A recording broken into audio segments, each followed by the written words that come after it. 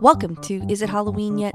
Episode 2, a spooky little podcast where we talk about all things horror and ask the question, is it Halloween yet? I'm afraid not, ghouls, ghosts, and goblins. It's 202 days until Halloween. I'm your ghostess, Spencer. Let's see what we've got on the slab this week. We've got a lot of news and a non-spoiler and spoiler review of Shudder's new movie, The Power. So let's get right into the news this week. Godzilla vs. Kong is smashing through the U.S. domestic box office. It had a haul of $48.5 million on its opening weekend.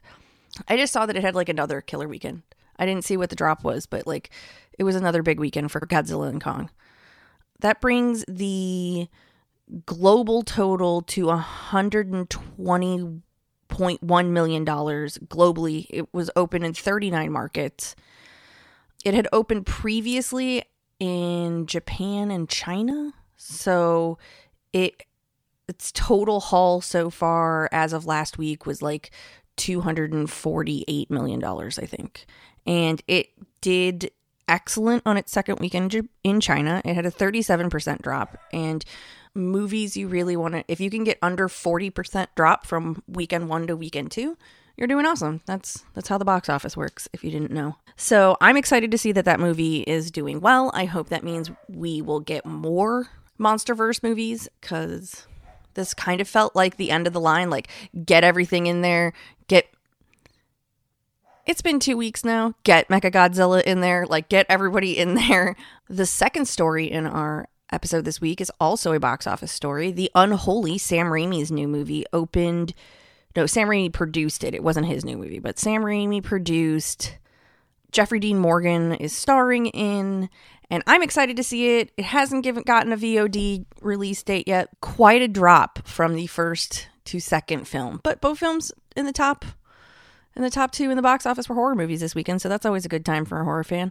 3 million versus 48 million is a lot, though.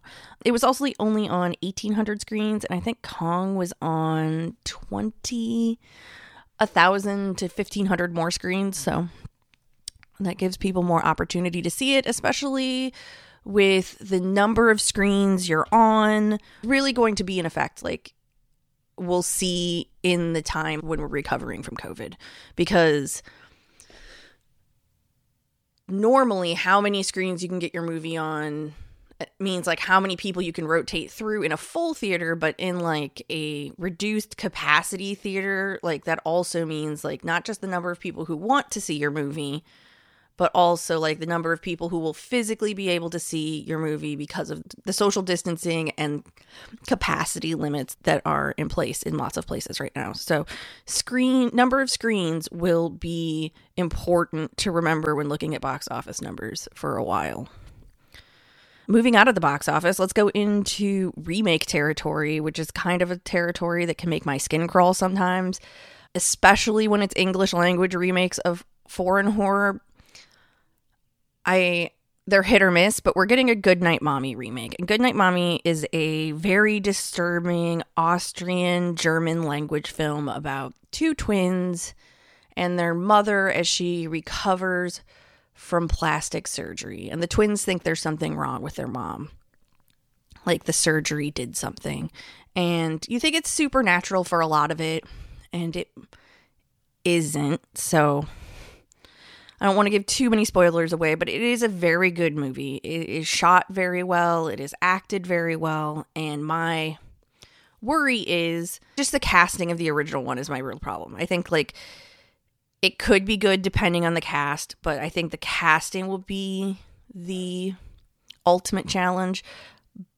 If that concept at all seemed interesting to you, just do yourself a favor and watch it. Read the subtitles. It's such a good family horror. If you liked Hereditary, I think you'll like Goodnight Mommy. It's like Hereditary without mystic stuff, because it really deals with like the family and the trauma they're going through and the horrificness of that. A24 is producing a secret slasher. It's also going to star Maria Bakalova, the Oscar Award nominated actress from Borat 2. She played Borat's daughter. She was fantastic. we're going to see her in a movie called Bodies, Bodies, Bodies. And they're describing it as a secret slasher. I don't know, like, does that mean that it's a movie that isn't look like it is going to present itself as a slasher and then it becomes a slasher? Or is it like a mystery, who is the slasher, right? Like, are we getting a misdirect, or are we getting like a My Bloody Valentine, gotta figure out who the slasher is? Because honestly, I'm down for either. I love mystery. Like, My Bloody Valentine being a mystery slasher is like one of the things I like about that movie so much. And in other movies that are coming out, Mark Romanek is directing a new horror movie. You may know the name from 1 Hour Photo, which happens to be one of my favorite movies. He's directing a new horror movie for Lionsgate. They're saying it's a thriller that deals with a family that has been haunted by an evil spirit for years. Their safety and surroundings come into question when one of the children question if the evil is actually real. That sounds like something that'll be right in his wheelhouse. He does very good slow building stories, and that sounds like what we're going to get from him. In Chucky series news, we got some casting for Chucky, and we got some casting for the Chucky series that's coming to Sci-Fi this fall. Alex Vincent and Christine Elise will both be back from Cult of Chucky. I like the 2019 Child's Play with Mark Hamill in it, but I understand that people really miss the like campy humor that Mancini brings to the series. So I'm glad that people are going to get Tiffany. I'm glad we're going to get Devon Sawa back. I'm glad we're going to get Brad Dourif back. Like, I'm glad we're getting like classic Chucky 2 in a series, which I think is maybe possibly where Chucky belongs in that incarnation. I think we're at the point with like where everything is in that timeline of Child's Play that you would really need to be like digging into like what's going on, and doing it in 2-hour chunks is probably not beneficial to that story anymore. So I'm kind of excited to see it. I'm glad that, because I know Don Mancini was pretty upset about the 2019 Child's Play movie. I'm glad that like everybody could come and work it out, and he's going to get to do the series. He even says that it's going to explore Chucky's character with a depth that's uniquely afforded by a television series format. And I think we're kind of at that point with Chucky. Like, it was cool when it happened in Ash versus the Evil Dead, right? Like, that series was cool. Not enough people watched it, and that's why it got canceled. But it was cool to see Ash have arcs that were not a 3-act structure, right? Like, it was not like, gotta get in, gotta get out. It's got to be contained. Like, it was good to see like emotional changes and character changes and how that character went through the story, because they're just two different formats. I want more horror television that follows our big horror icons. I hope that this does well so we can see more of it maybe in the future. We are getting a 4K Ultra HD physical release of the first Saw in May to coincide with Spiral coming out. Is it a giallo-esque slasher? Is that what we're calling Saw now these days? Because I do like that terminology better than torture porn, because that's just wildly disrespectful to the trauma, the national trauma. I think that like Saw really did a good job of getting out there. I'll probably get into it at some point, but Saw is really a product of its time, and like it does a really good job of being an outlet for just the unrelenting horror that was going on while those movies were coming out. So we're getting a physical copy. I also saw earlier today, I'm going to throw it in here today instead of next week, Blu-ray steel case from Best Buy, as usual. That's how Best Buy rolls. You'll get a combo pack, Blu-ray plus digital. It's coming out May 11th. If you haven't seen Saw, please watch Saw. It's very good. There's going to be some short features, a couple things. There's also audio commentary from Leigh Whannell, Cary Elwes, James Wan, another audio track from the producers. So that's the one thing I miss about DVDs, is that there isn't a lot of audio commentary. And I learned a lot about how horror movies were made and how film was made and how all that stuff went together just by watching that stuff as DVDs were coming out. So you should go buy Saw. Get ready. Watch all of them before you watch Spiral. Some of them are bad. Some of them are bad, but overall the series is good as a whole. Saw 10 is in development. The sad thing is Leigh Whannell is not going to be a producer. It's being actively developed through Twisted Pictures and Lionsgate. And so that's exciting. I think it's supposed to continue on from the Spiral story, which is cool. Let's see how that movie goes. In other series news, the Purge series is getting its final movie in 2021. It was supposed to be released in 2020, but it had a tentative date for July 9th, 2021, but that has been pushed up to July 2nd, 2021. The Forever Purge is going to take place after the events of election year, and it's taking place on a Texas ranch where they have fled a drug cartel in Mexico. Things go awry when a group of outsiders decide to keep purging beyond the allotted time when people can break any and all laws. Resident Evil Village got a game map, a new character. I'm excited. We're going to play Resident Evil together, so probably Friday nights. I don't know if I'm going to do it in my normal streaming time from 2 to 4, or if I'm going to do it at a special spooky time for you guys, probably 6 to 8, a little bit later. We'll see. I got to get everything set up, get my schedule. The Ghostess is moving this week, so it's pretty busy, but I'll have probably definite plans for what we're going to do with Resident Evil Village next week or the week after. But we're definitely going to play this game. I played Resident Evil Biohazard on stream a few months ago. I will be putting those up on VOD, maybe, if I have them all. I don't know if I saved them all. Twitch, you're killing me with the how long you hold on to videos. We know there are 4 major locations now. According to the director Masamori Saito, Village actually shares similarities with Resident Evil 4 in terms of variety of gameplay and enemies. When you hear the word village, you might think quaint houses lined up along a street, but that's really not enough to make a video game out of, especially a horror game. I think it's important to keep providing new experiences along the way within the village. It's important to keep delivering new surprises to the players. We have a very 8-foot-tall hot vampire lady, so it's going to be a good time.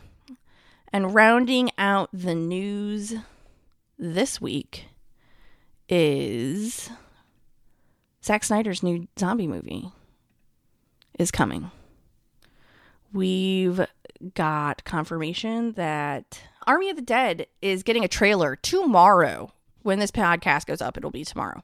I'm excited to see Zack Snyder go back to horror movies. I like the remake of Dawn of the Dead, and I think he is good at horror, and I'm glad to see him go back and try it after doing comic book movies for so long. Give him something else to cut his teeth on. So yeah, we're going to get that.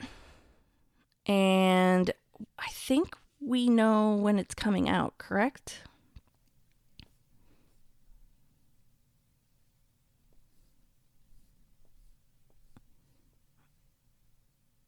I can't find when it's coming out. But if I do, I will leave it in the show notes. We're going to talk about a new release on Shudder that just launched last week, and it is The Power. It was written and directed by Corina Faith. Is a slow, plotting, supernatural-esque, haunted house kind of movie, but it uses the framework it sets to talk about social issues in a way that horror always has some allegorical social commentary. Like, that's just like a hallmark of this genre. But I don't think I have seen it done this well in a while. I want to do like a non-spoiler review first, so I don't want to get too in-depth into that yet. But basically, we stay with a girl named Val. She is starting to be a nurse for the first time. She's gone to nursing school. She had a hard childhood. She grew up in an orphanage. She doesn't have any parents, and she's starting out, going back to her hometown and wanting to give back to the community and work at the hospital. She starts her work in 1974 England when the union, the coal miners union, was in a tussle with the English government over working conditions and pay and all kinds of things that unions get into. They were on strike from 1984 to 1985. And that triggered a need for rolling blackouts. So she gets there, it's her first day, and she's like trying to fit in, and she's not really fitting in. And the matron, she has like her first meeting with her, and the matron is like pretty strict, and we see her get forced to take a overnight shift during this blackout. And then a lot of events ensue from there. I think if you go into this movie wanting gore and slash and flash, you're going to be sorely disappointed. But if you want to go in on a thoughtful and meditative, like, look at women's experiences in the workplace, in society, in other things, I think that you will be rewarded. I like it. I like slow things. Hereditary. I like The Witch is one of my favorite horror movies. So I am really primed for those slower, more quiet, not so much flash horror movies. I love those too, but like I do really appreciate a good slow horror because it sticks with you. You think about it. And so I guess I'm going to transition into the non-spoiler part of it. So I'll give you a second to turn off.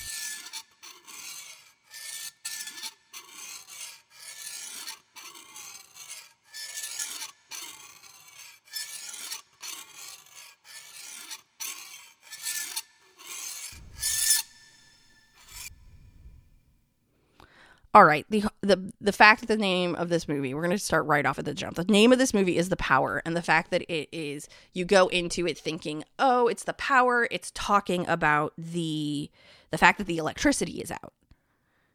Except for that it's like literally a movie about power dynamics, from the fact that it's framed with the strike to the fact that like she's an orphan and looked down on, and the power struggles of not having familial connections, not having like the socialization to like understand having boundaries, so that inherently makes her more powerless, is why I enjoyed this movie so much. We do get a little bit of like supernatural possession horror from the fact, okay, so there are several women, like it is a very woman heavy cast of characters, which makes sense when you're talking about nurses in the 70s. That's like a good frame to have lots of women in your movie. Val is rejected by almost all of them.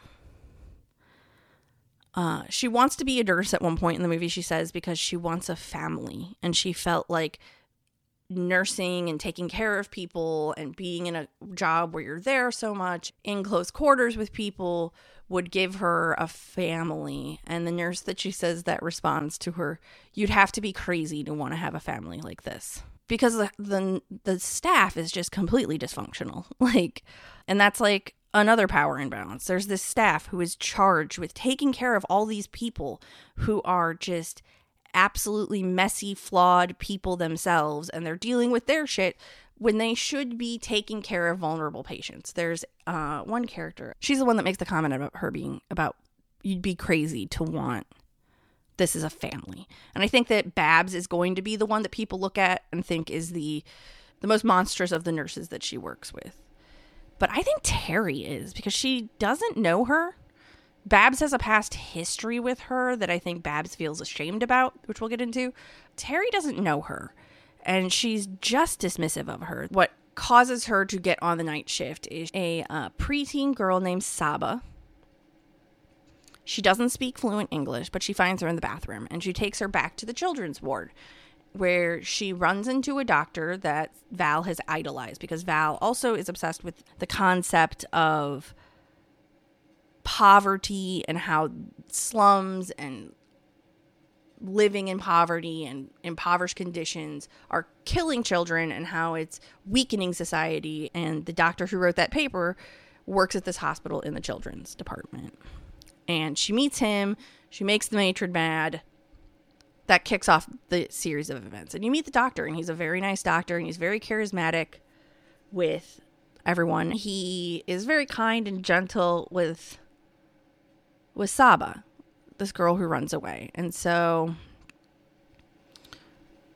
we find out later they're transferring all these patients to the central hospital because these rolling blackouts are going to happen here. And like plenty of people can't be like, you can't have a hospital full of people, right?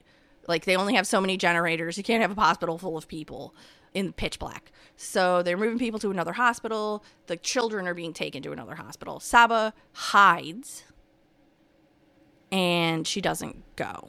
So we find her later in the movie, and Val's like connection to her is deeper than you think. So like I said in the beginning of the review, Val had a sad past. She was an orphan. She went to an orphanage. She went to a school. Her headmaster had been abusing her in a dark closet, which is why Val has got a crippling fear of the dark, which I don't think I mentioned. She has a crippling fear of the dark. So it's just cruel to make her first day as a nurse, which is a heavy job, make her feel even more powerless by making her face her biggest fear, the dark. And she keeps seeing these images and she keeps hearing these things, and something chases Val into the basement. And then Val becomes possessed by a spirit in the thing. And she, like, the possession of Val is because the girl who possesses her was also abused by a member of the staff and then thrown into the furnace to burn, which is where she chased Val into to possess her. And when she found her like burnt up purple stuffed animal dog.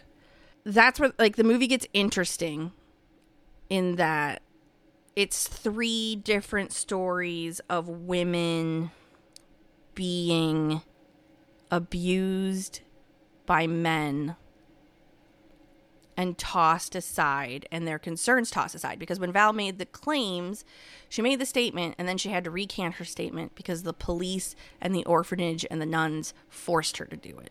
So that's where her conflict with Bab comes in, is that, like, Bab also knew her and was like, how dare you say those things about that poor old man? Like, she believed that she was just trying to do it for attention.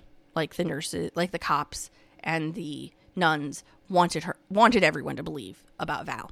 And so once she gets possessed by the ghost the first time, she starts killing people.